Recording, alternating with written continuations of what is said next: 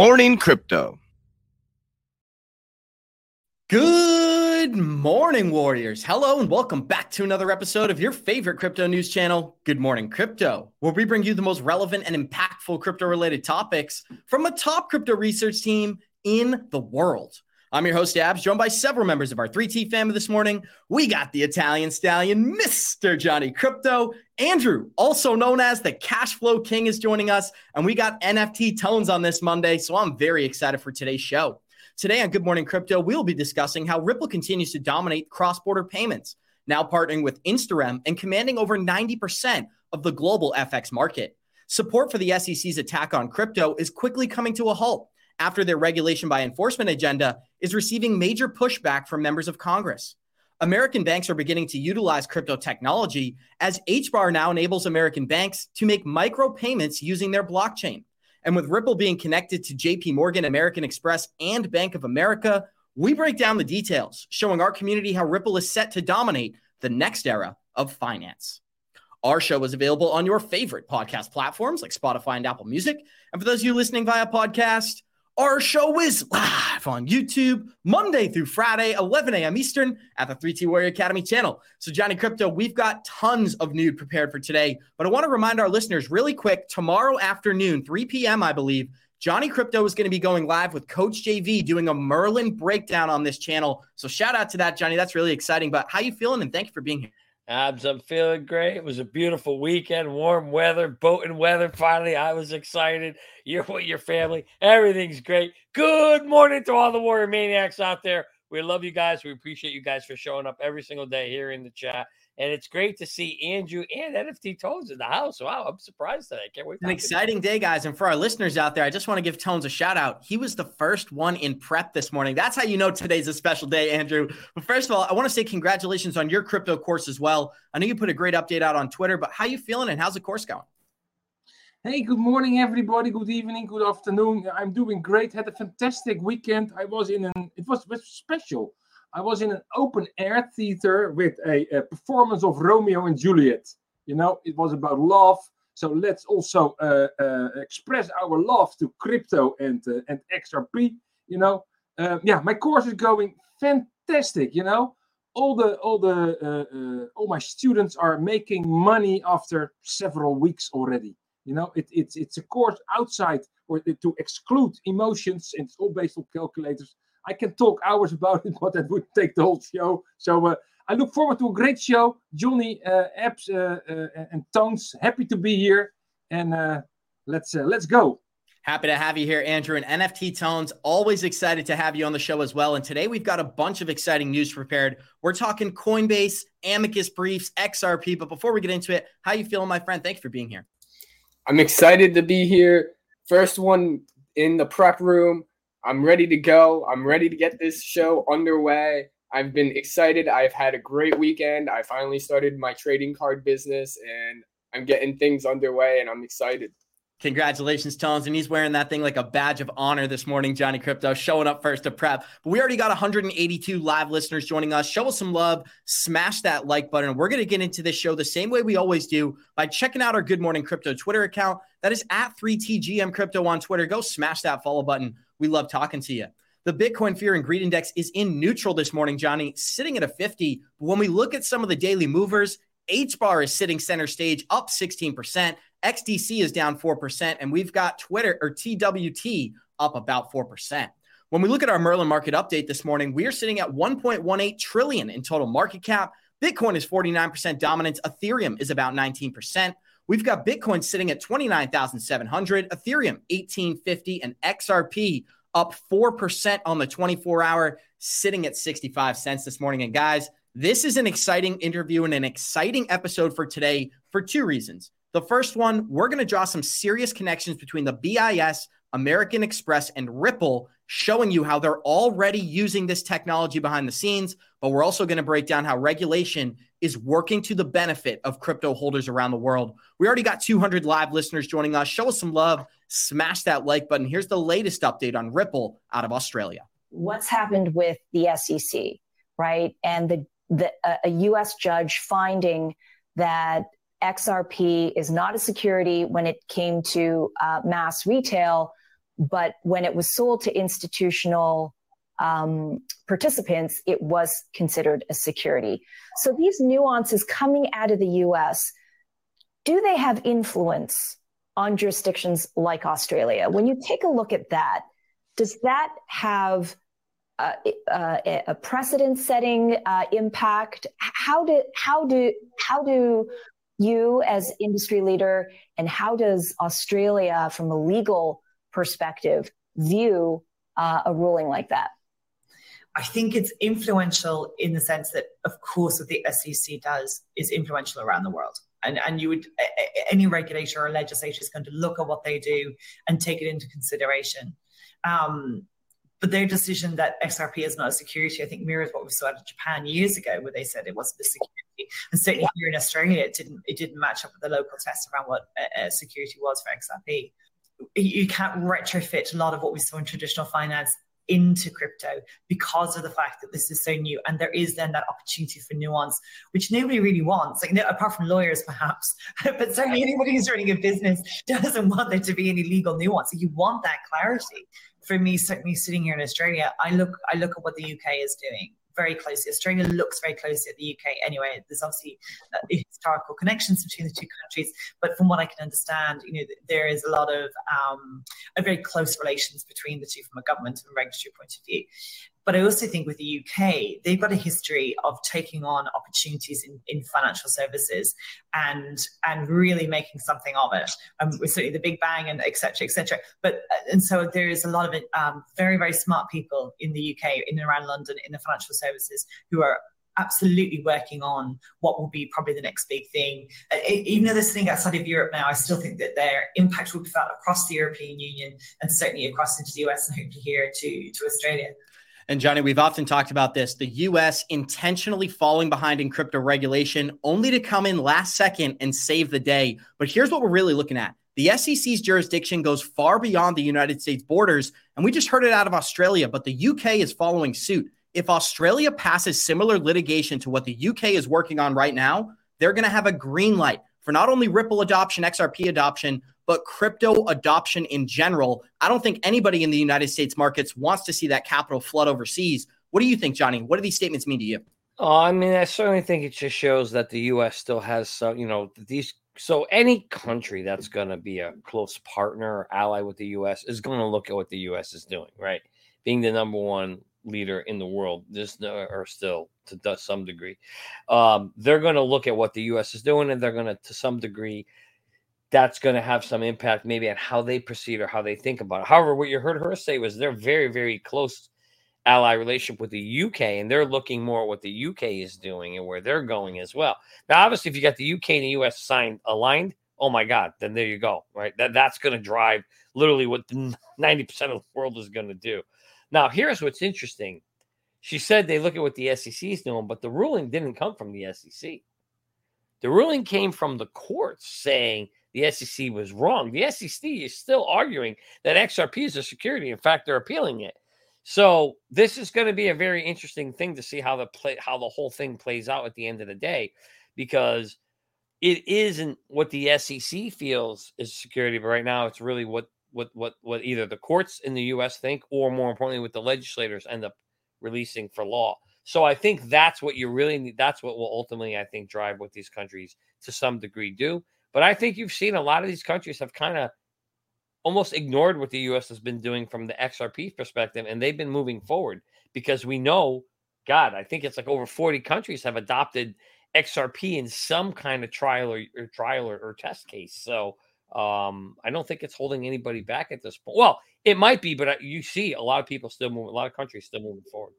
And here's what's shocking, Johnny Crypto. We're about to show a video of Senator Cynthia Loomis, who has been, I guess, a main proponent of cryptocurrencies in Congress. Here's what's shocking about this video, how uninformed she makes herself seem. They continue to not understand the Ethereum ICO and how Bitcoin is decentralized, but everybody understands from their perspective how XRP is not a security. We're going to play this quick video and go back to cash flow. Here we go. Now, the way things sit, it's starting to look more like Bitcoin is the only thing that would qualify as a commodity because of the way that Ethereum and other cryptocurrencies on which that use the Ethereum platform. Do you think Ethereum could be a security? I do right now. I think it's possible for it to be sufficiently decentralized that it could later be deemed a commodity. But right now, I think it's a security because of the way when they move from proof of work to proof of stake, the way in which it is validated or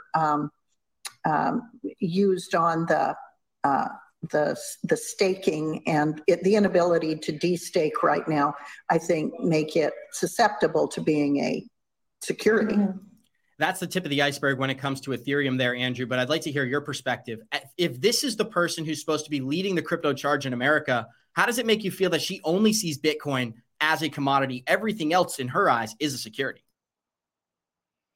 Double agenda. I mean, it's same. This is the same area where our friend, Mr. Gensler is working from. They are just. It is not a coincidence.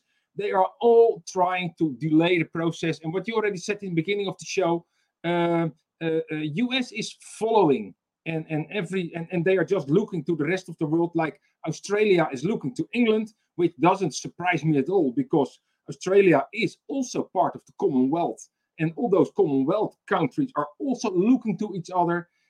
I'm very happy. I live in Europe. And in Europe, we have the MiCA law. Is it perfect? Probably not, but at least we have something. And companies and innovators can work on it. In England, they have something in Hong Kong. And so I hope the best for US that they can keep up with the speed that is currently developing in the rest of the world with making new applications and new innovations in the crypto sphere and in the blockchain sphere. So let's see what happens. But is she really the right person to talk about this? At least she knows the difference a little bit between staking and proof of work, or proof of stake and proof of work, and so she knows something. We'll see how this develops, but it doesn't surprise me that she talks in this way just to delay the process. And Andrew, what I'm not surprised about at all is the fact that she's defining the moment it became a security, or did not become a security, was the switch to proof of stake. Now people have to lock up their Ethereum with the Ethereum Foundation and don't even have a choice on whether that's released or not. They have to file, and there's only specific dates you can pull your Ethereum out. So they're moving in the wrong direction, in my opinion. But NFT Tones, I'd like to hear some thoughts, and we'll continue.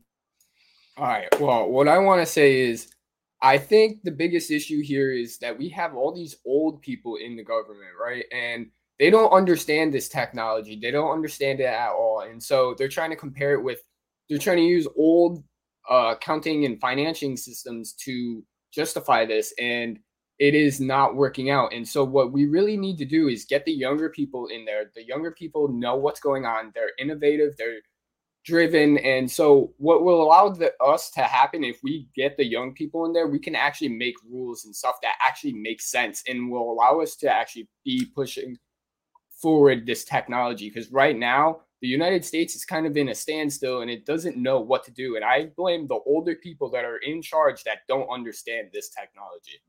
It's an interesting time for sure, but here's an older person who was just found to be owning cryptocurrency this weekend. Shout out to Johnny Crypto. I think you're going to like this update.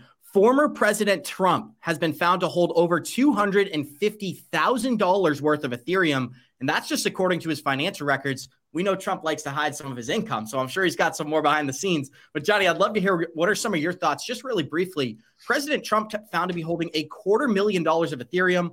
Obviously, he's up for re-election in the next fall. What do you think could happen from a cryptocurrency adoption standpoint if we got a pro-crypto president back in the White House? I mean, you want to talk about unleashing it, the timing. There's been so much evolution of the technology since the last time he was in office 4 years ago. And having a pro-crypto president, whether it's him or DeSantis or anybody or even FDK, if we get somebody pro-crypto, I think you're going to see, oh my God, you're going to see a flood. I really, truly believe you'll see the spigots open. You'll see innovation coming in. You'll see money flooding into this. You'll really see the U.S. take a much stronger leading role, even though they've been behind. They may catch up, but I really think it'd be extremely, I can't tell you how bullish I think it will be. Now, here's what everybody's going to say. They're going to say, well, Clayton threw the lawsuit out there under Trump, right? But remember, that was happening when they were both out the door at the very end. Who knows who was pulling the strings at that point in time? So I don't really put a lot of weight into that.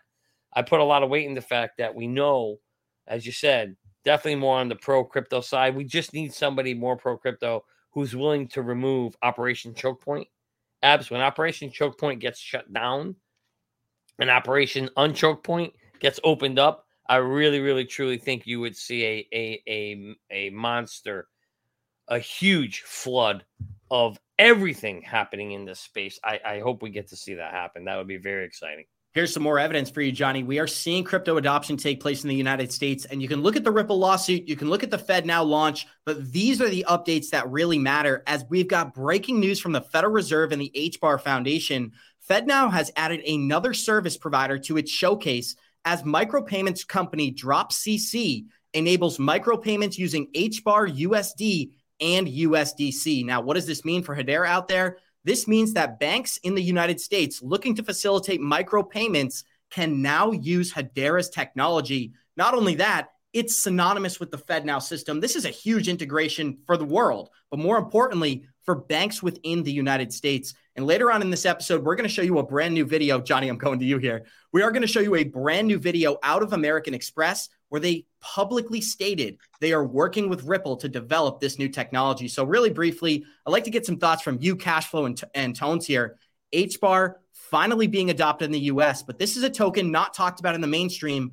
What does this mean to you? Micropayments in the United States facilitated through Hedera. Johnny. Yeah, I think that, Hbar is making some really, really good grounds behind the scenes, good partnerships. And it's funny, I have a couple services that I kind of stay up to track on what's happening with crypto. And one of them was actually talking about keep an eye on Hbar, right? Because that is going to be one of those that I think will kind of slowly not sneak in there. But I mean, there's just not, like you said, Abs, not a lot of talk about it. But there's definitely a lot of their technology, their speed, their capability, their TPS is really, really good. I think you're going to find that they're going to have a big role to play here. And again, I got it for full disclosure. That's one of the horses that's in my stable. I love Hbar, love Algo. I mean, there's so many of them out there that I have a love for here. And not a love, but I mean to love putting them in my stable there. I really, really think this is breaking news. You're going to hear more and more news about this stuff happening now. You're starting to see all these partnerships. But Abs, remember what I told you. This goes back to exactly what I saw happening in 2000 when you and Tones were in diapers and me and Andrew were, raising kids. Basically, you're going to see a bunch of technologies, a bunch of companies try different technologies. We don't know who's going to win. We didn't know Bluetooth was going to win. In fact, Bluetooth, it was kind of like, it wasn't really thought of seriously, and then it ended up winning. So you don't know which one of these payment solutions are going to win. You're just going to see a bunch of them being talked about. A bunch of them are going to be tried, and then a lot of them are going to get dropped and lost. But that doesn't mean that there's not a lot of money that can be made on the speculative side of this market if you know how to play the game and you have an exit plan. And again, you better go get this guy's course. He's going to show you how to get an exit plan. And then you go here and you put your exit plan in here. And now you've got the perfect solution to set yourself up, right? This is what we're trying to teach you guys here, guys. Not trying to promote our own products. We're just saying we're putting things in place to help you learn how to play these games because there's going to be a huge speculative bull run that's going to happen, Abs, with all this utility talk being happening. Nobody's going to know who's going to win. But, man, if you guys got to live through the .com, bubble, man, I kind of see the same thing happening. So put yourself in a position to win. Don't fall in love with any of these, but be ready to play all the speculative markets. Here's what I love about that narrative, Johnny. It's like, imagine if the .com bubble took place and Amazon, Facebook, and all these tech companies were based in China. We would be sitting in a completely different economic situation. And that's what we're seeing happen with Hedera. And that's what we're seeing happen with cryptocurrencies in the United States. If you can't use this technology here, it doesn't go away. It moves overseas. Johnny, quick comments, then cash flow. Yeah, you're 100% spot on where not only does the money move overseas, but here's the worst part: so do all the jobs. Right, Abs? A lot of jobs came out of the .com bubble, evolution. Tons of jobs. I mean, I'm talking tons of jobs came out of that, right? Getting the internet running and servers and software developers. And so much is happening that it would be sad to see any new innovations, especially as you say, moving and being lost to overseas just because the U.S. chose to take a back seat. That's not a good reason to lose jobs. Andrew, I'd like to get some closing remarks on this Hbar article. We typically talk about products that are ISO compliant. Hbar is another one of those products, but to see it be one of the first cryptocurrencies used by banks in the United States, it makes me more bullish than ever. What does that mean to you as somebody who lives outside of our borders? What I like to see here is not so much the micropayments and supported by banks. I want to see applications that are and payment providers that are providing these kinds of services to application builders. And so you can do micropayments, but the next step will be streaming payments. That means I have streaming audio, I have streaming video. I want to have streaming payments because if I want to pay for something, I want to pay per second. Even if I go with my car in a parking garage, then I want to pay exactly the amount of minutes I'm in there, and when I go out, I want to stop paying. So, and that's what I'm seeing, and that will open an enormous amount of possibilities and innovations of applications and services we cannot even think of. And that is why this is such a good development that Hbar is supporting micropayments. It's such a fantastic future. It's incredible. We're not only talking about international payments, It is much bigger, and everything in the future will be connected around payments because every service must be paid. And I think that's a fantastic part of the whole ecosystem where we are in. And what Johnny also says is watch out. Do not invest in everything because we will only have, like we saw in the .com bubble, a couple of winners and many, many losers. I even saw in the I remember the .com bubble, they were selling stocks for a company called Fried Air. I mean, and they were just selling that. It was so amazing. But if you want to invest in the smaller cryptos, what is Andrew always saying? No more than $200 to $500. And if it goes 1000x, you will make it up for all the other cryptos that didn't make it. So be very careful with your hard-earned money. Yeah.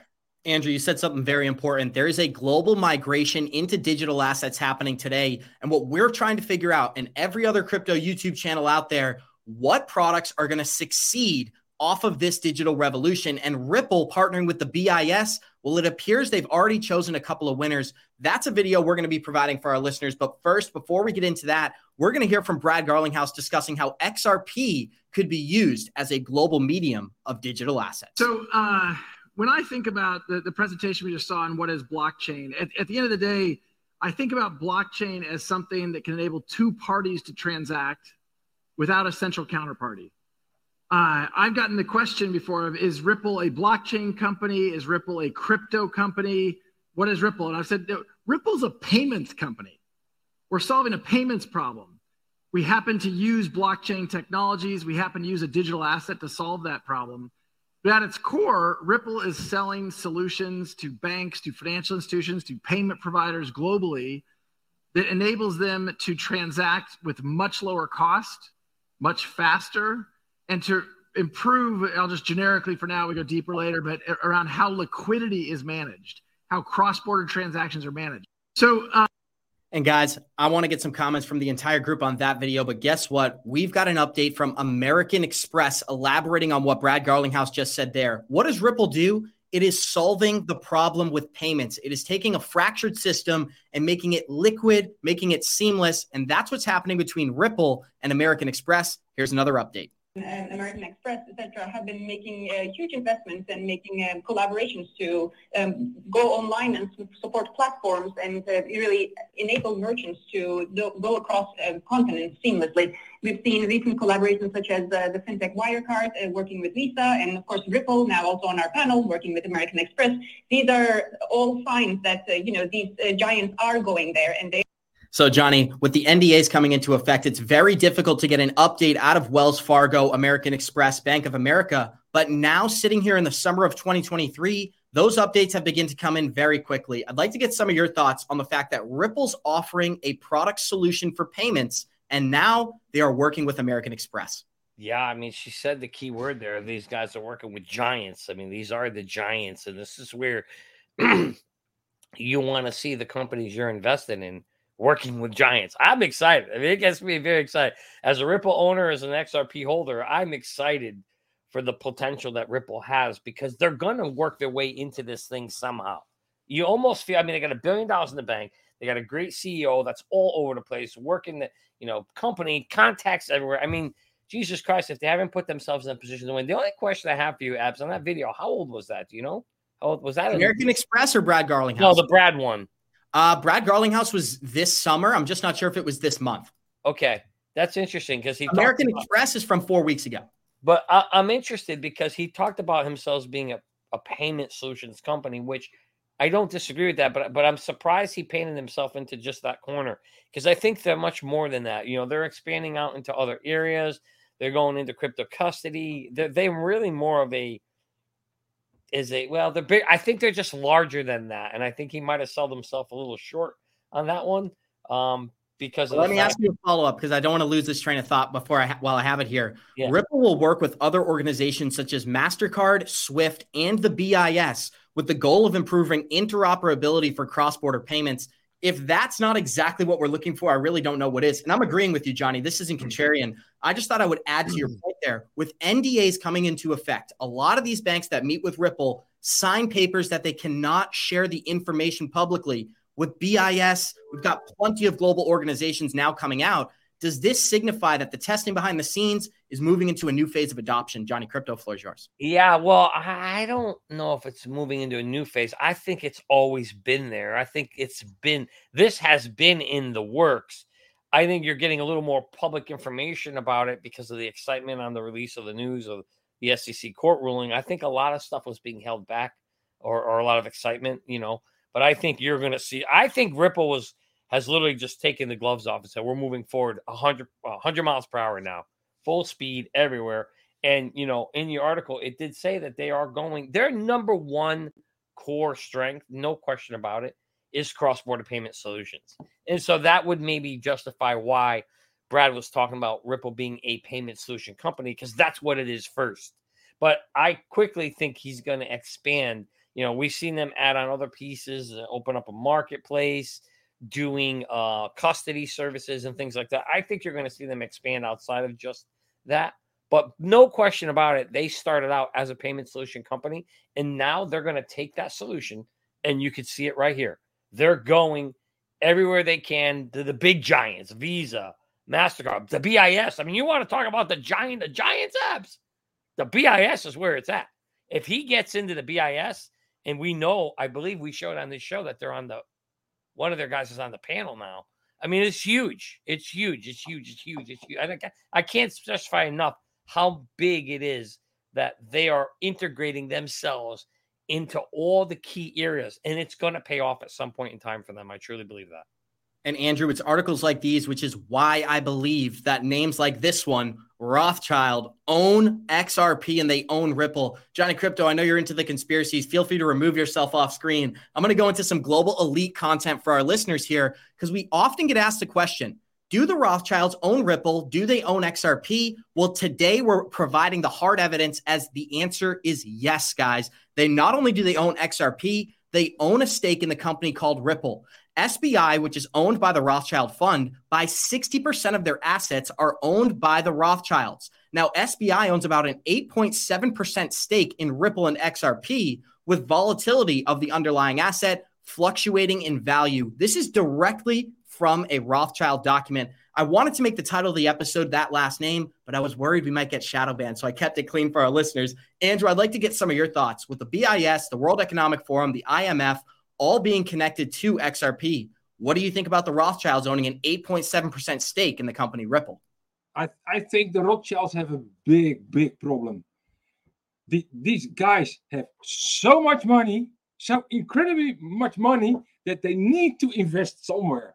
And you know what? They are already very smart people. So they are just figuring out where's the hot stuff. They have their fingers everywhere, so they know where to invest. They are in the network. They know what to do. They know what they are doing. So it doesn't surprise me at all that the Rothschilds are in there. And even, I think, it is a positive sign that they think it's a good investment. So let's take advantage of this information and do not listen what they all say. No, do what they do. And here, Epps, thank you so much. You tell us what they do. And that's what we are here for. It's the least I can do, Andrew Cashflow. And we got 365 live listeners here joining us. Show us some love. Smash that like button. And I'm going to put a poll in the live chat asking you, why do you believe the Rothschilds would be invested in Ripple and XRP? But Johnny, before we move on, because we do have an article I do want to show our listeners, confirming the Amazon and Ripple validator news. It's not something that you're thinking, but staying on the Rothschild stuff, the Rothschilds own 8.7% of Ripple here. 8.7% is a massive stake, but we've never heard the names brought up together. What does it mean to you? I mean, why would they be invested in a company like Ripple if it wasn't for what we're discussing every day? Well, I think that it's a powerful family, smart investing. They know what technologies to invest in, and they're placing a bet like everybody does, right? When you're going to these technologies, we're all placing bets. I own a certain amount of percentage of different things, right? As do you, and as does every holder and listener in this chat room, right? So they're just placing a bet, and it's just always a good thing when you see a family who has a good track record of investing in something that you like. So to me, I think that's just another piece of the pie that just makes you feel good about your investment, if that makes sense. I got a quick follow-up for you, and Andrew Cashflow brought this up. He said people like the Rothschilds have so much money, it's not about money. These are different narratives. It's about what's the goal, what's the objective here, and we know blockchain payments make payments transparent. And when you listen to the World Economic Forum and these guys, they talk about a transparent society. My whole point behind showing this article isn't to show that the Rothschilds own XRP. It's to show what the narrative is. They want transparent payments on a public blockchain. And if you do something incorrectly, you will be penalized publicly. So just addressing that, Johnny, is this about the money or is this about the narrative? Yeah, I mean, that's a very hard, you already see a lot of U.S. senators already saying that if something like that comes, a CBD system, that the privacy of the citizens need to be protected. And I think that's where you're going to see the big narrative being discussed. If something like this blockchain comes and transparency comes, okay, but what are you going to do to protect our privacy? You're going to see a lot of that discussion. That's going to be a huge, huge, huge discussion on how that thing plays out. And I think in the U.S., you're going to see that, they already said that the smaller banks, they will manage the relationships with customers to provide that privacy. So, I'm not going to speculate any more than that because I don't know where it's going to go. I just know where the battle's going to happen. You're already hearing it and seeing it. And, for everybody's sake, let's hope that the privacy remains in place. Final question. Do you believe this is the only blockchain they're leveraged in? And I know you referenced it earlier, but this is the one that we could find hard evidence on. XRP. Is it a PSYOP, Johnny Crypto? Is it a look this way while we're accomplishing things the other direction? Or is this really where they plan to put their utility? I mean, that's a great question, Dabs. I don't know if anybody has the answer to it. Only time is going to tell. Just the way if you had asked me if Bluetooth was going to win back in 2000, I would have told you no. There was other technologies being talked about, and then they won. So could that happen here where you're hearing about Ripple and XRP, but then something else wins? Absolutely. It's very possible. It happens all the time. Look here while you do there. So I think that the way you have to look at this, because none of us has the answer, is you have to kind of take the Andrew Cashflow approach. Take $200 to $500 or whatever you can afford, and you have to diversify that into different areas that you think have a chance to win or has a good use case technology solution. And that is also backed by a certain parties and people in organizations. So all you can do is that just take the data you have around you and try to make the best investment decision possible. And because it's hard to know which one, sometimes you may bet in a couple different ones. And that's my particular approach or strategy, Abs, is I look at a specific segment. Take, I don't know, let's say DeFi, or you may want to take payment solutions, or you may want to take smart contracts. And I'll look for the ones that I think have potential to be driven in the future, that have either lower cost solutions, have the right partnerships, have connections, and I'll invest in some of those, the ones that I think can really win the race. And that's it. And everybody has to have their own particular thesis of how they want to invest in. But that's my approach, how I handle it, because I know there's going to be some winners and losers. I'm prepared that some of my horses are going to not finish the race, unfortunately, and then we'll just take them out and we'll ride them in the back and have a good time with them. But other horses, as Andrew said, are going to win the race, and that's going to bring you to the promised land. Here's what's interesting, Johnny. I want to have a brief tangent of a conversation here. During the bull run of 2021, we saw Dogecoin go to $40 billion in market cap. Today, XRP is sitting at, I believe, 20 billion. I didn't check the total market cap there, but these are the type of numbers that we're going to see in the next bull run. If coins like Dogecoin can pump to 40 billion in 2021, real utility assets are going to go much higher in 2025. And I think these articles are what's so important. Who's going to win? The biggest connections. It's not what you know, it is who you know. And we have 380 live listeners here. Show us some love. Smash that like button. Here's another update everyone is talking about on Twitter. Amazon released a paper confirming a partnership with Ripple and the use of XRP for payment transactions. This account, and I've called this out on our show before, loves to manipulate words. Crypto Geek, they got good updates. I'm not throwing any shade here. I just want to provide some honesty for our listeners. So what this is that Amazon's been running nodes for Ripple for several years. And this update is not new by any means. They've been working on validators and stuff behind the scenes for over a half decade now. So to see it be rolled out and pumped out as new news, it's simply clickbait. I'm not sure if it's relevant. Let's ask Johnny Crypto. Well, I mean, there's certainly some value if Amazon saw the need or saw, the will to run some Ripple nodes. I mean, there's no need for them to do it. It's not like they're profitable. So, but the fact that they did it tells you that they were checking stuff. Something's going on there. There's definitely something brewing, right? How significant it is, hard to say. But to just go out and say, hey, I'm going to support this network and I'm going to buy some nodes and make it run. Why would you do that if you didn't have any interest in something that the company offered, right? So I would guess that there's something brewing there, or there was something brewing there back in 2018 when they started. Does it still hold validity today? Well, if they're still running them and maybe they're even adding more than it could, right? Or maybe they might have learned everything they needed to learn off of whatever reason they chose to do it in the first place. But the fact that if they're still running them, I think there's certainly some value there. And there's certainly, but this is the kind of stuff you have to be careful and take it with a grain of salt. You do these things to try a technology out and learn about it. It doesn't necessarily mean you're going to end up adopting them in the long run. What you're looking for now is the next steps. What are the next conversations you're hearing? What is the next, and again, sometimes you may not hear about it because it's NDA news, right? Or I'm sorry, under an NDA. So you're not going to hear about what's happening next until maybe somebody leaks it out of the bag, or until the technology is out there, it's utilized and everybody knows it, or it's open source and people can see it. Then you actually get the real confirmations, Abs.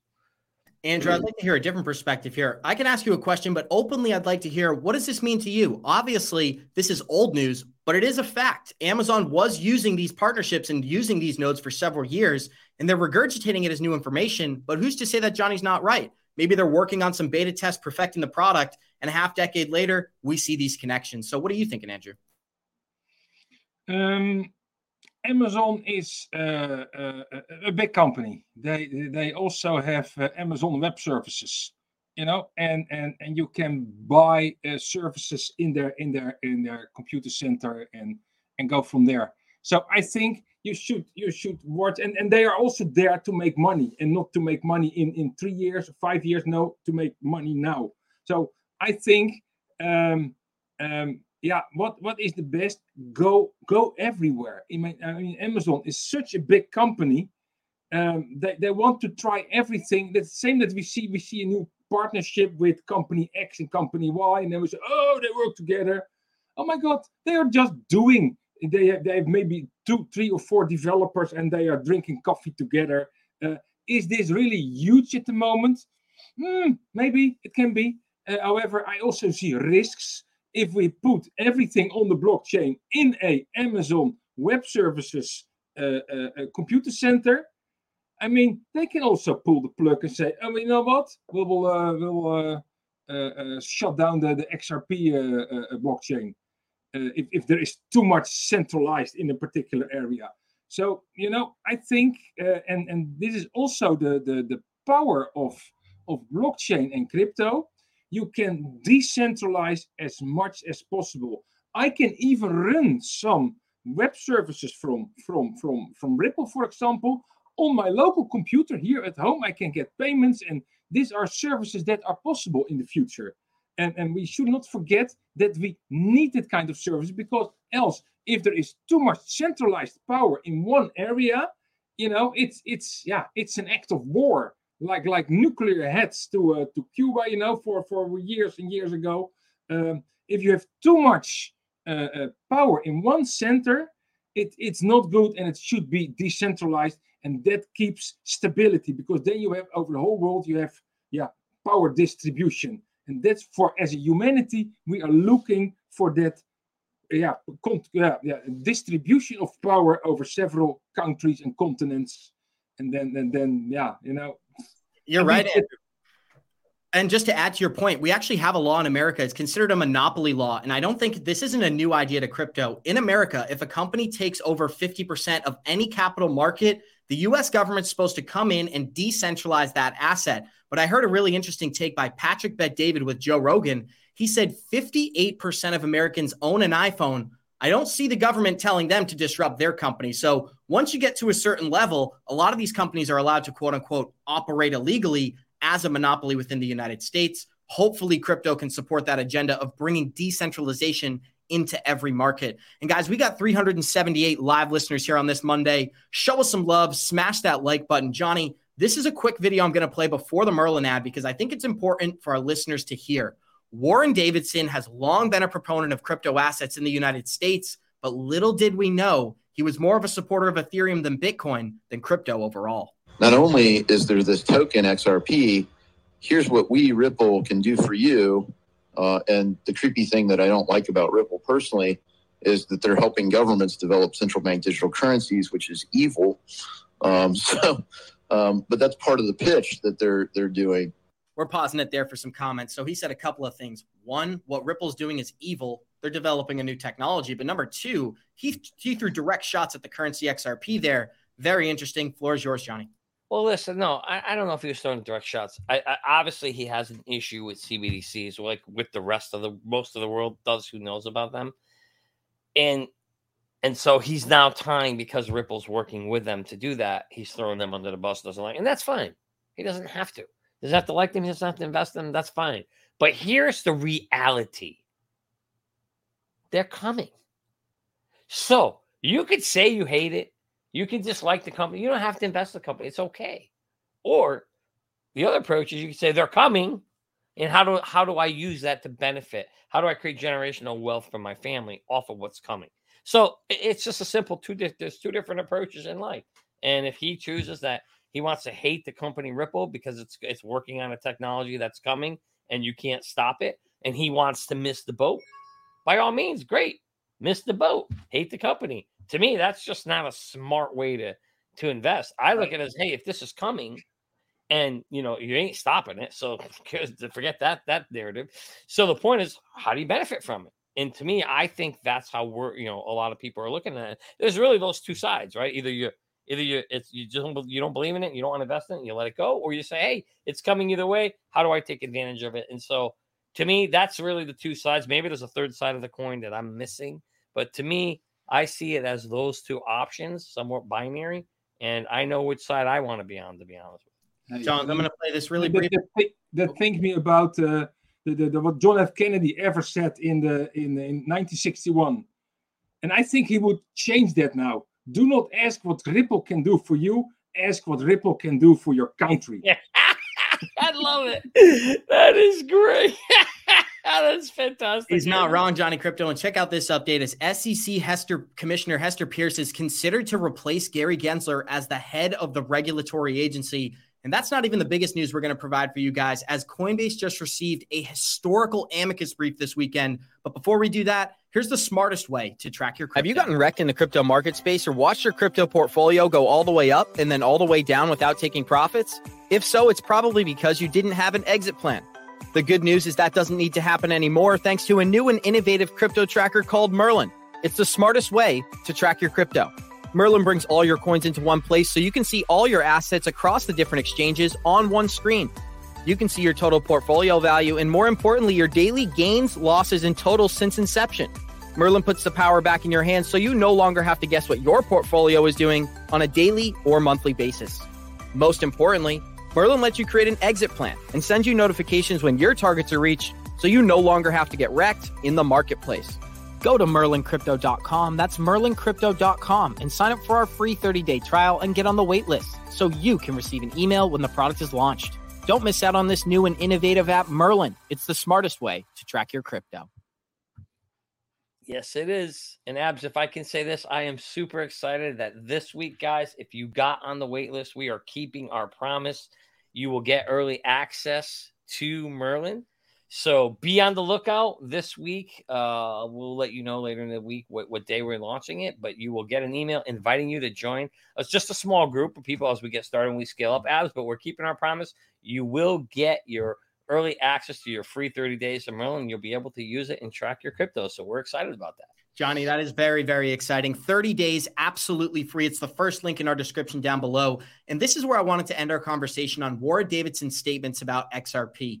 Crypto Area, good friend of the show, she said, if you're like Warren Davidson, then you would have to believe that the 60 companies tapped for their skills to develop a Japanese CBDC are also evil, along with Ethereum.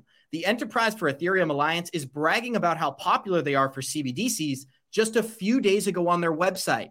And now you throw Cosmos, ATOM, in there as well with their new Ethereum bridge, which is used for CBDC pilots. Warren Davidson's backing himself into a corner here, Johnny, because if Ripple's evil, so is the majority of crypto. Give me some closing statements.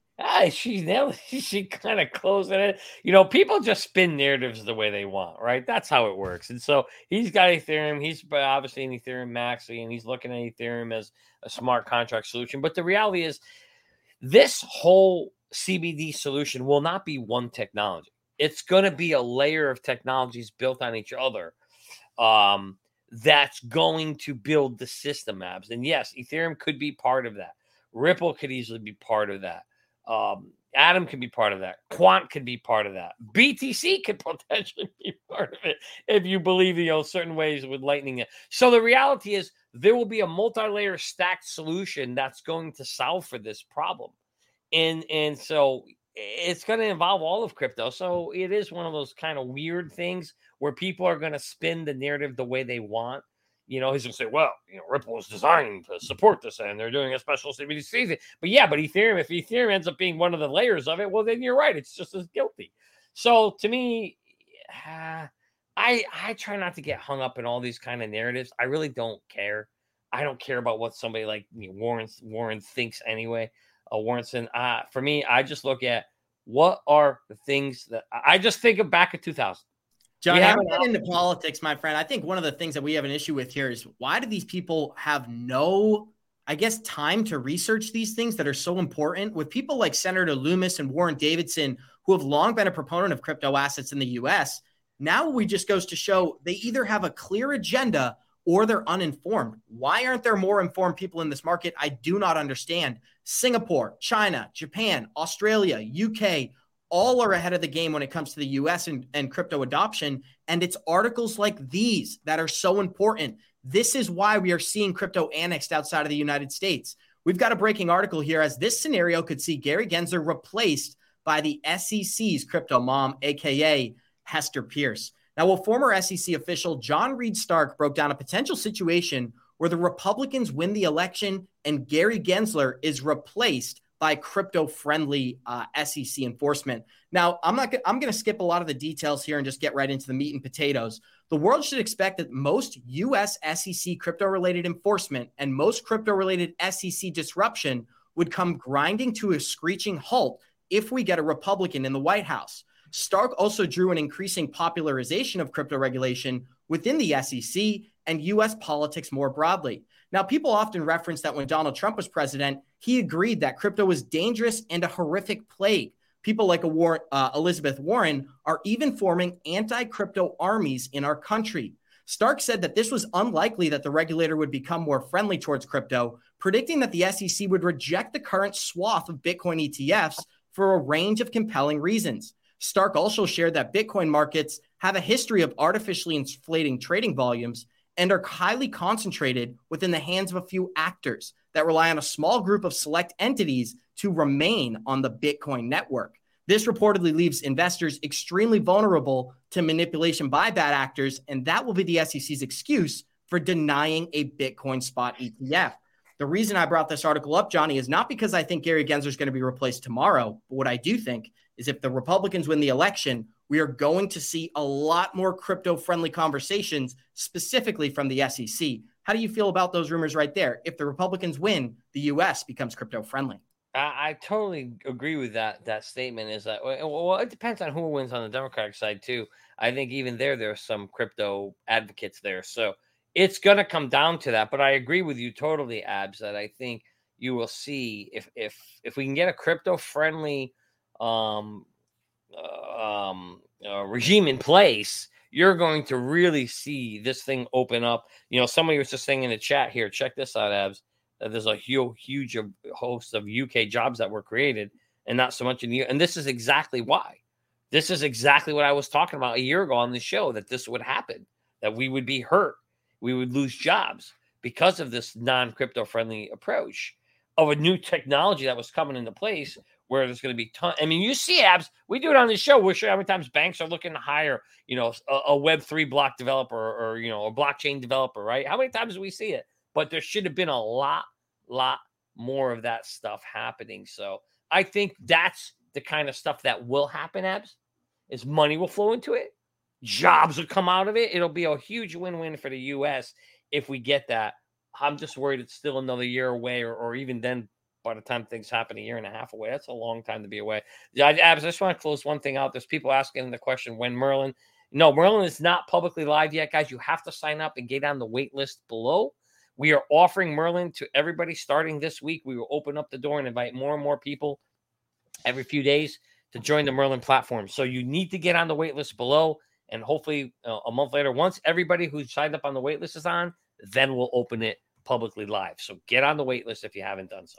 Guys, throw some ones in the live chat if you'd like us to go over on our time today. I do have a lot of articles prepared, and I realize we only got 8 minutes left here, so I'm going to go rapid fire. And Andrew Cashflow, I am starting with you, my friend, because this is a video or an article all of our listeners should be aware of. Ripple joins the BIS Cross-Border Payment Task Force, and what's so exciting about this, they are one of the only crypto companies on this list. So the Bank of International Settlements recently announced Cross-Border Payment Interoperability and Extension Task Force that includes blockchain-based digital payment network Ripple. The BIS shared a summary of its PI task force on May 11th, which says that members of the task force will work to enhance cross-border payments and meet the quantitative targets for cross-border payments endorsed by G20 nations. That is so big for our listeners, but let's get into the details here. The BIS and the PI task force will also enhance cross-border payments by improving access to payment systems, extending payment system operating hours, creating links between different payment systems, and including linking application programs for interfaces and aspects of messaging. Ripple specifically will work with other organizations such as MasterCard and SWIFT to fulfill the BIS goal of improving interoperability for cross-border payments. And on August 9th, the SEC sent a letter to the judge presiding over the XRP case, saying that the warrant a fresh look of an appeal. So we are seeing the SEC looking to file an appeal while the BIS is ready to use this technology. Andrew, I'm going to give you the floor and we'll continue. If I were a project, I was an IT project manager and an IT architect. And if I would be working at the BIS and I get from the high level management an assignment, figure out how you can implement cheaper cross-border payments and how that can benefit from us. What do you think? Will I build an own software development team within the BIS? Absolutely not. I'm going to the market and I'm going to figure out, okay, what can I buy in the market? Then the next thing is, okay, I want to partner with other companies to see how can we integrate with each other and get all the noses in the same direction. So that's what I would approach something like this. So is it weird that Ripple is on the short list of BIS? Absolutely not, because Ripple proved already in smaller areas that they are able to do this job. So it for me is absolutely logical that Ripple is there to help the BIS for whatever they want to do, because that's what Ripple does. Are we always happy with it, with privacy and that kind of stuff? Not. However, I think it's also unavoidable to have we talk a lot about central bank digital currencies. It is unavoidable that it will exist. And I think it's also some way or the other, it's also convenient, except from, of course, the privacy stuff and all the power they can do with you. But yeah, we also need a broader discussion about it, a worldwide discussion about how do we handle this kind of privacy stuff. And, and if we do not like, as the public, the privacy from governments, you will see a lot of people moving to other solutions. So I'm not worried about the future, but I'm always looking to positive things. And yeah, it's an interesting future we are heading to. Andrew, we often say the winners and losers have been chosen behind the scenes, and our job is to figure out who they're going to be. And it's documents like that, Ripple connected to the BIS, as well as MasterCard and SWIFT. Now we know they are working together. There is no debate about it. We got 242 live listeners here. Show us some love. Smash that like button. I meant to say 342. I don't want to forget anybody out there. But let's get into this article that came out of Ripple yesterday, as they now own 90% of the global trade markets, Johnny. Another massive update for our listeners. Instarem is one of Ripple's partners in the financial landscape, is seeking to further strengthen its international operators via blockchain solutions. Instarem has made a significant move to leverage one of its payment solutions for internal treasury operations. In particular, Instarem will use Ripple payments to ease treasury operations for Instarem and its small and medium enterprise customers. Ripple highlighted that Instarem will leverage its blockchain product to cut the time it takes to transactions by at least 50%. Now, why is this so important? Instarem's collaboration with Ripple dates all the way back to 2018. And at the time, the company's objective was to streamline the hassle of cross-border payments for its global clientele. Now, their CEO mentioned that Instarem's use of Ripple's treasury solution to manage liquidity for its internal operations has been massive for the company. Particularly, they highlighted how the speed of Ripple's payment system has marked a great update for the entire global solution that they are providing. Our customers are across 40 different geographies in all parts of the world that we serve. So being 24/7 is almost expected. Ripple fits very nicely with the whole notion, and the speed is one of the strengths that Ripple brings to the table. Now that Ripple partnered with Instarem, Ripple commands over 90% of the global FX market. The firm stated that its payout network encompasses over 90% of the world's foreign exchange business, and Ripple believes that Instarem will see dramatic improvement due to their blockchain solution. That is so great, Johnny. 90% of the world can use this product once it's approved, and now we've got another major partnership. What does that mean to you? Well, I mean, this just goes to show you the validation of the business need that was out there, or the unmet need, right? Companies needed a faster system that was real time, 24/7, and low cost. And Ripple nailed it, hit all of them. This is just validation of it here. And I think as more and more companies start to see these kind of solutions out there, you're going to see people trying to come and knock them off and try to kind of, create a better system or solution. But the reality is, I think you're going to see a lot of companies look at it and go, oh, wow, they're using it and this thing's great. I'm going to adopt it too. And that is what you want to see. If you start seeing that happen, as opposed to them going and trying out, other competitors trying out other technologies, then that's where you're going to end up in a situation where, like Bluetooth 1, Ripple's going to win, because in that case, or XRP will win. Because if you see multiple companies starting in countries starting to say, we're going to all use this one technology, that's going to explode. That's how basically, you basically saw it was Apple, and I forgot there were two other big companies that said, we're going to use Bluetooth. Once you had those 2 or 3 big companies say we're doing it, it represents so much mass volume of the cell phones that were out there that everybody's like, well, we have no choice. If they're going to use it, we need to use it because the rest of the world's going to use it. And so that is what you're looking for. That's what I'm looking for here, Abs, to see how many other players say, hey, we don't care about the other technologies. We're going to use this existing one. That's going to be huge for Ripple and the increased ability for adoption. Andrew Cashflow, the title of this video was XRP and JP Morgan. That is what I waited 1 hour to show our listeners here, guys. We got 330 listeners here. Show us some love. Smash that like button. And this is the video from JP Morgan explaining how their future is tokenized. Moving money can be challenging. Traditional payment rails create limitations, like complex and costly cross-border transactions and limited cutoff times. The needs of payments providers and corporate treasurers are increasingly complicated, but they're constrained by current systems, with limitations based on locations, currencies, and account types. Global payments infrastructure needs to evolve. Efficient payment mechanisms need to be agile and direct. Complex multi-account structures need a way to move money globally 24/7 with technology-driven automation and programmability efficiencies. Enter deposit tokens, a transferable token that can be used as collateral and unlock new pathways for storing, exchanging, and settling funds while still benefiting from the trust and stability of commercial bank money and connectivity to traditional financial services. We believe the future of money is token-based, where information and value movement merge and money moves instantly, replacing slower message-based systems and ushering in a new era of financial efficiency.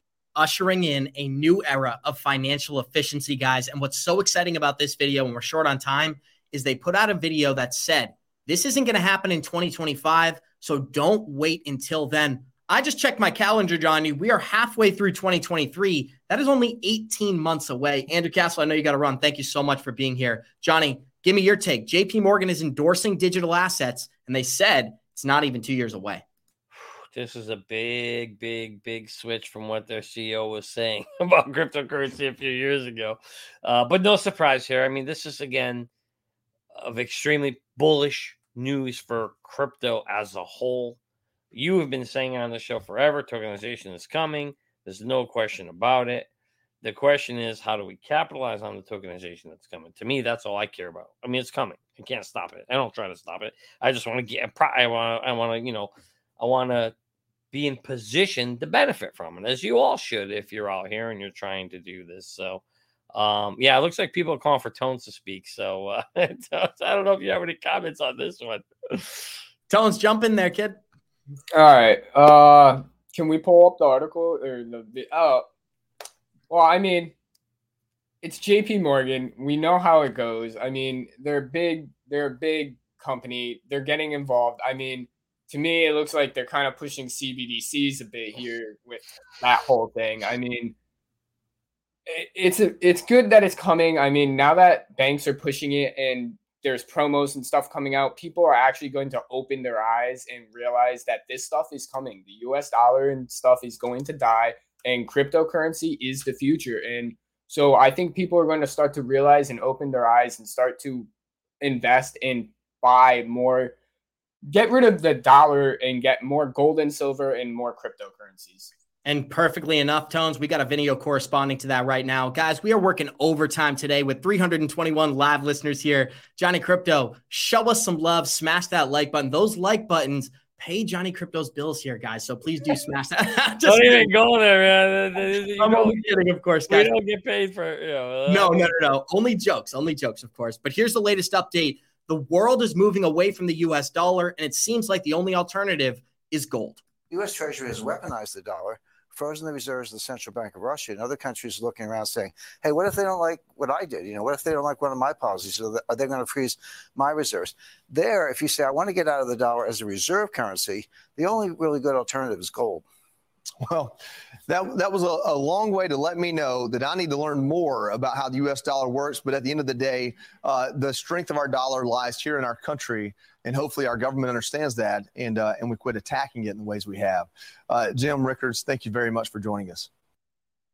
And that's exactly what the BRICS nations are working on behind the scenes, Johnny. Not only are they creating an alternative for the U.S. dollar, they're connecting that asset to gold. And for anybody who doesn't know, up until 1971, the U.S. dollar was backed by gold. And then we switched away from the gold standard, moved into a debt-based system. Here we are today in the greatest debt crisis of our generation. But Johnny, give me some thoughts before we continue. Well, so think about this. If you're going to replace the most powerful world reserve currency in the world, you have to do it with something that's trusted. Well, you're starting with a new currency, so it's not trusted. But what is the most trusted currency in the world? There's only one. We all know it. Well, gold is the answer. Gold, that's correct. So gold is the answer. So what do? You say, well, I'm going to bring you this new currency. Well, people are like, well, screw you. I don't trust it. That's not real. Well, okay, but here, it's backed by gold. It's like, okay.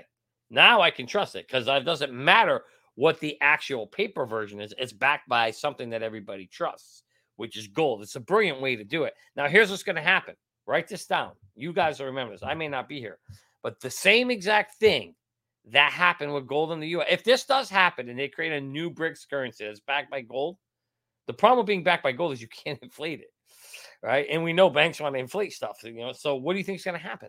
They'll start it out backed by gold, but probably 20, 30, 50 years from now, guess what? They'll do the same thing they did the U.S. dollar. I'm like, we're disconnecting it from gold, right? You guys will be here. Don't forget that. Like 50 years from now, remember that. You two can have that conversation. Like, hey, remember when Johnny Crypto was saying that they were going to disconnect gold from the new brick? There it is. It's going to happen. But it won't. It'll be a long time from now if it does happen.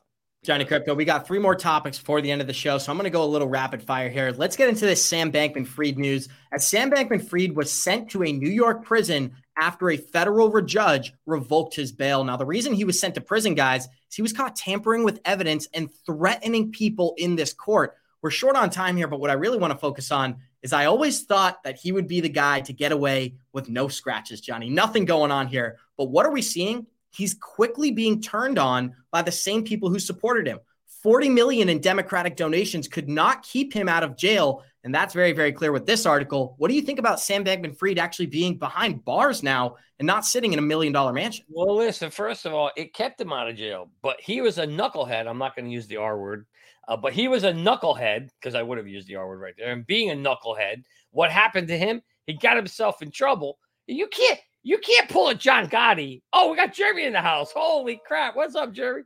You can't pull a John Gotti and start messing and tampering with witnesses, Abs. You can't do that. That's illegal. And so, whoever was helping him, they bought him some free time where he was able to be under house arrest. They must be shaking their heads going, what the hell's wrong with this guy?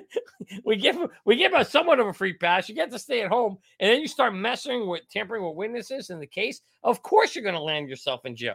That was just completely, God, I want to use the R word right there. That was completely a bonehead move. And so there he goes. Now he gets to go where he belongs, which is in jail. Now, remember, though, let me just clarify this for everybody, because I know people think he's in jail. No, he's not like in jail long term. He's just in jail as they go through all the court proceedings and all that. He hasn't been like convicted where he's going to jail for a long time yet, Abs. We don't know what's going to happen with the actual convictions, because convictions, they already threw away some of the stuff they were going to convict him for. So who knows what's really going to happen to him in the long run. But at least until then, at this point in time, you're right. He is going to spend some time in jail until the case comes through. Johnny Crypto, let's get into the Cardano ICO that happened, because this is very interesting. We got an interview with Charles Hoskinson talking to Tony Edward, discussing the ICO process that happened with Cardano and how they went overseas to avoid the SEC. Then I left in June of 2014, early June, late May, and then just kind of went into the wilderness for a while and decided, all right, well, do I want to stay in the space? I've kind of taken a little bit of beating. So just to preface what he's saying there, in 2014, he left the Ethereum Foundation and he wandered into the woods to ponder life. I've done a lot of interesting things and met a lot of interesting people, but I wasn't really prepared to be a cryptocurrency entrepreneur. It takes kind of a personality and a certain type of approach. So I said, yeah, I'll do one more venture. And so I went back to the drawing board and talked to people that I knew from the BitShares days and people I knew from the Ethereum days. And I asked them, hey guys, if I was to do another venture, what should we do? And we all decided that the best idea would be to build a company that's kind of like a cryptocurrency factory. So, because the thing I really enjoy the most is designing cryptocurrencies and figuring out how to launch them and get all the code done and push it out. That's a lot of fun. And so we said, well, let's build a company that does that. So early in 2015, some of the guys from Ethereum and BitShares, we all came together and we formed Input Output in Hong Kong. And the basic idea of the company is to start from first principles, so start from academia and kind of understand how cryptocurrencies work at a very deep level, and then work our way all the way up to full prototypes and then release them and focus on particular types of problems that we feel can evolve what's called cascading disruption. So what does that mean? It means that when we build something, we want to fundamentally change a marketplace. Like, for example, with Bitcoin, it fundamentally changed the notion of how value is moved around. Well, there's some people in the XRP community that are trying to invent this grand conspiracy that there was blatant corruption between the insiders at the SEC and Ethereum.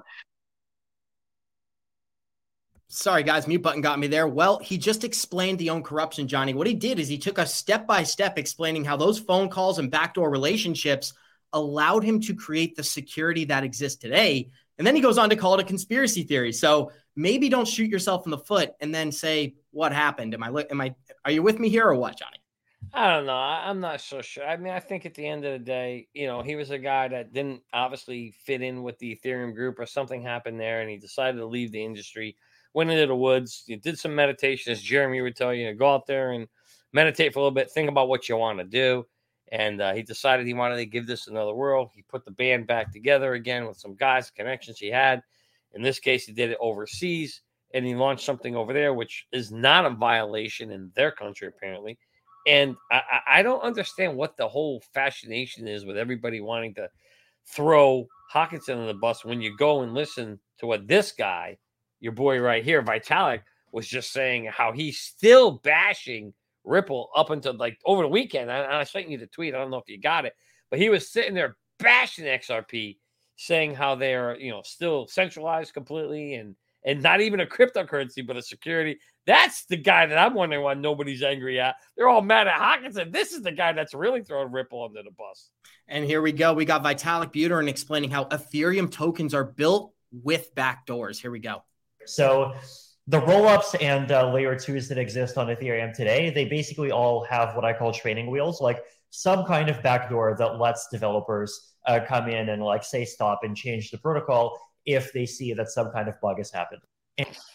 I mean, come on. What are we talking about here? This is just getting regurgitated. It's like we already know Ethereum was initially a security, and now they're talking about how you can manipulate the currency without actually getting approval from the initial investor. If you're a developer, you can go behind the scenes, cancel transactions, alter information. But why are we still discussing this? This is what I'm not understanding. If we just prosecuted Ethereum for being a security and said it's decentralized, now it's a commodity, the industry can move forward. But we continue to have these conversations, expose this information. And you know what's going to happen next week? We're going to show you another video of Vitalik bashing Ripple and nothing will have happened. So Johnny, close us out. And I got a great article to end the show.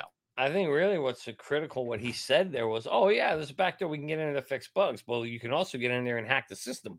That's the part that should be worrisome to everybody, because theoretically, the way the blockchains are supposed to be designed is unless you have a majority of the validators, you're not supposed to be able to change the code, not a single one. That's why there's all these forks, because when you want to change the code, you have to fork it and create new code and then call it something different, and not allowed to be able to change the existing code unless you have a majority vote, which I think in some depends on how the code is written. In some cases, 51%. Sometimes it could be even more. So I don't know when he spoke there. It's interesting to know, is he saying anybody can go in, any developer can go in and change the code without getting the validation needed because it's a bug? That's very interesting and very dangerous at the same time. And even if it was, that still makes it a security. It still allows a single developer to go in and manipulate functions based on their own perspective of what's happening, right? And I think remember what a security is. So a security, the definition of security, I wouldn't say because they can manipulate it. It's the way it's pitched to the public is what defines what this guy always asking the innings. Yeah, we're still in the middle of the game, my friend. It's like the 5th or 6th inning, all right? But we're kind of maybe like the 6th now. We're in the 6th inning. We're not, game's not over yet. There's still the fight's still going on. But I love that guy. But the security, what makes something a security is how anything can be a security. Your shirt, Tones, your shirt could be a security. Depending on how I pitch it, if I'm a company and I own something and I pitch something to you to take your money, to promise you a return, that's a security. Doesn't matter what it is and how it's written or how it's done. So just remember that from that perspective, that definition is already, we know what that is defined by the Howey test. So from a security perspective, you either operate within that law or you operate outside of that law. What should be worrisome here is the fact that here we have a cryptocurrency or blockchain technology that's supposed to be unchangeable unless, a majority of people who, and this is why you always ask the question. You always ask this on the show, right? You say, what's more important, the number of people who own the coin or who owns the control of the coin? And to me, there's no question. It's not who owns the coin or how much coin you own. It's who owns control of it, right? Whether it's the validators and how they talk about it. Yeah, Abs, you broke the rules. So to me, that is by far the most important, because if you own the control over what you can do, you can change the code. So to me, that by far is the most important thing. Johnny, I got a couple of videos here, but I'm realizing we're like an hour and 20 minutes into this show, guys. Please show us some love, show us some support, smash that like button. And this is the video Johnny Crypto was talking about of Vitalik Buterin not only supporting Bitcoin and supporting Ethereum, but bashing XRP. Qualification to be able to call yourself part of the crypto space and not have people complain is to just somehow use cryptography and to have some kind of chain's data structure somewhere. Those are literally the qualifications. You don't even need decentralization, right? I forget, has IOTA even gotten rid of their coordinator yet? I forget now. No, right? The answer is no. Right. XRP, right? They're still completely centralized, and but at the same time, they are on CoinMarketCap, and still I think haven't apologized for writing documents into the to the U.S. government, basically saying that they should be favored over Bitcoin and Ethereum because Bitcoin and Ethereum are China controlled. I think that there should be a way to talk about Ethereum that doesn't implicitly, lend credence to the, the Lunas and the XRPs and the IOTAs and the Bitcoin Satoshi's visions of the world, but that still does leave room for kind of valuing the good and the honorable things that are happening in other ecosystems, right?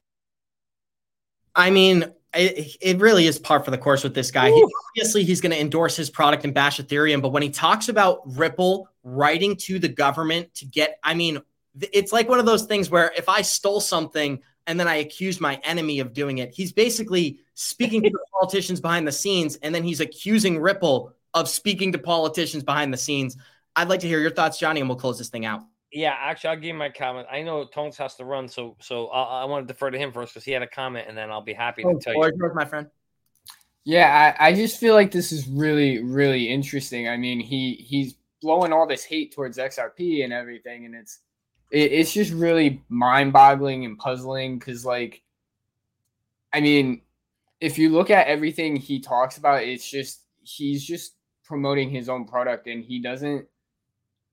He doesn't care about everything else. He literally, it looks like he's in it for the sole propriety of just making money for himself. And it's just really kind of, in this kind of crypto world, it's screwed up because right now how everything needs to work is all the cryptocurrencies kind of need to work together to get over this bump, over this hump that we have, because every country is kind of blocking it, right? So We need to get over that hurdle. And once we're over that hurdle, then we'll actually be able to get people to mass adopt this. And we'll actually start to see more and more things and use cases come out. You know, I got to say this, Abs. You want to talk about a guy that sounds bitter in sour grapes. He's so still pissed off that Ripple went to, I guess, the SEC and said, you know, that these two are controlled by China, which maybe they were. Who knows? There might be some truth to that. But he's holding on to that, and he's just spewing anger and fire and spit and all nastiness towards Ripple. He's never going to stop. He's never going to like Ripple. They're always going to be enemies. And it's a sad thing for the crypto space as a whole, as Tones was just saying, because we really need the crypto space to come together, which I don't think it ever will. There's too much hate and competition in the space for it. So from that perspective, it's really sad. But the one thing that's been mind-boggling to me that I don't understand is all Charles did was kind of project when he thought the case would end, and then it didn't, and the Ripple army destroyed him, right? This guy is actually... Vitalik is throwing Ripple under the bus. He's kicking him down. You know, instead, go get your shine box. And he's kicking and beating him. Right, beating Ripple down. And where's the XRP army? I don't see them coming out rising against Vitalik. I don't hear nothing. I don't see nothing. I just don't get it. If you want a real enemy, it ain't Hawkinson. It is freaking Vitalik. But he seems to get a free pass from the XRP army. They're really not angry with him, even though he gets the crap and beat down on Ripple every chance he gets, and yet he gets a free pass. I just don't get it. Johnny, land of the free, home of the brave is quickly looking like land of the corrupt over here, because we can't get any legitimate projects passed, but Vitalik Buterin can walk in looking like a spider, and they'll meet with him any second that he asks. But guys, we got 295 live listeners here. Check out this closing article today, because the SEC's appeal will not be a setback for XRP holders, at least according to John Deaton. John Deaton has made it clear that even if the event of an appeal were to take place from the SEC, it would not significantly affect XRP holders. The SEC stated in its filing regarding the case against Terraform Labs CEO Do Kwon that it plans to review its request for the decision made in the Ripple lawsuit.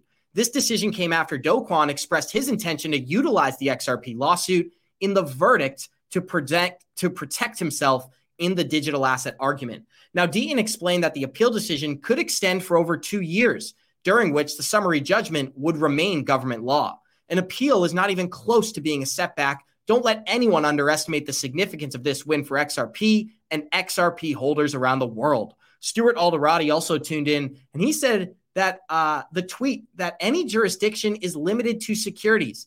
If the SEC determined that XRP is not a security, then they're out of the conversation here, Johnny. There's no input needed from the securities regulator. Now, of course, we're going to see Stuart Alderati double down on the verdict, but what I like to see is that even if the SEC appeals, what stands today will stand for the next 2 years, and that leads us all the way through to the end of 2025, which is after the presidential election and most likely after the next bull run. Floor is yours, Johnny.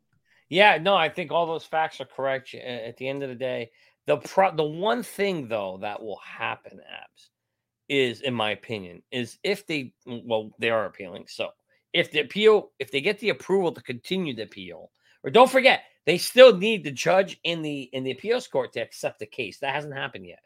But if they accept it and they decide that they're going to allow the appeal to go through, Abs, now, to some degree, you almost have, to some degree, the monkey back on. And I'm not throwing the first rock because that's not what we do here. I was just curious of why the XRP army went so hard after Hawkinson, and really kind of feels like they're giving a free pass, but that's fine either way. But Abs, to me, you have to understand that this appeal kind of puts the monkey back on their back to some degree. Now, yes, they'll have 2 years or a year, however long it takes, of that ruling that's going to hold its ground. But now, if you have a company that's sitting there thinking they want to maybe adopt the technology, and then they look at it and say, well, but now it's back in court again, and we don't know how that ruling is going to go. We're going to wait. Now companies may be waiting another 2 years again. So I'm not so sure I see it as all green, blue skies and all happiness and sunshine, the way some of these people are painting the picture out to say, oh, yeah, it's no big deal if they get appealed. No, I think it can. I think it can.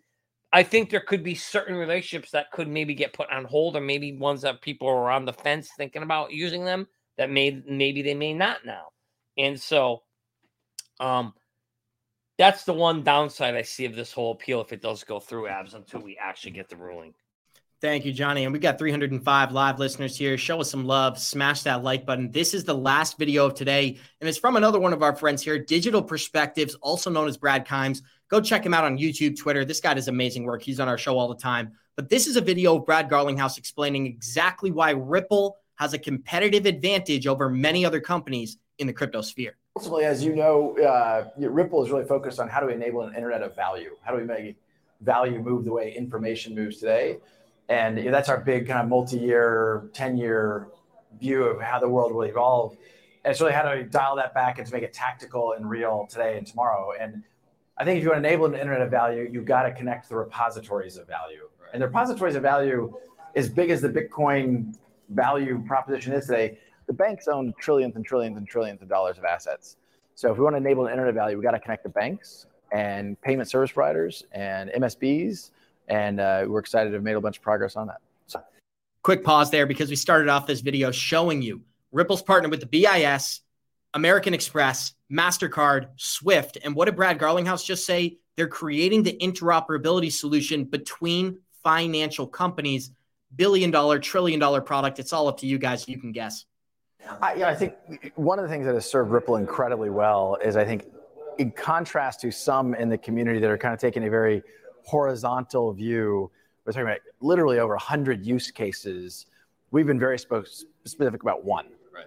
Payments, particularly cross-border payments. And let's go deep in really understanding that product set, that need, that customer, how you sell into that customer.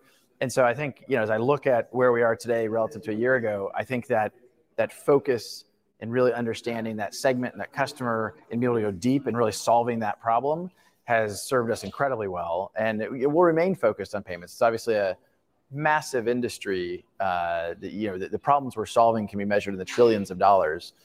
That isn't to say that I don't think there's other great block cases, and right. Eventually maybe Ripple will address some others.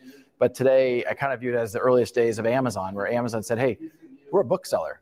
I mean, the first name of Amazon was not.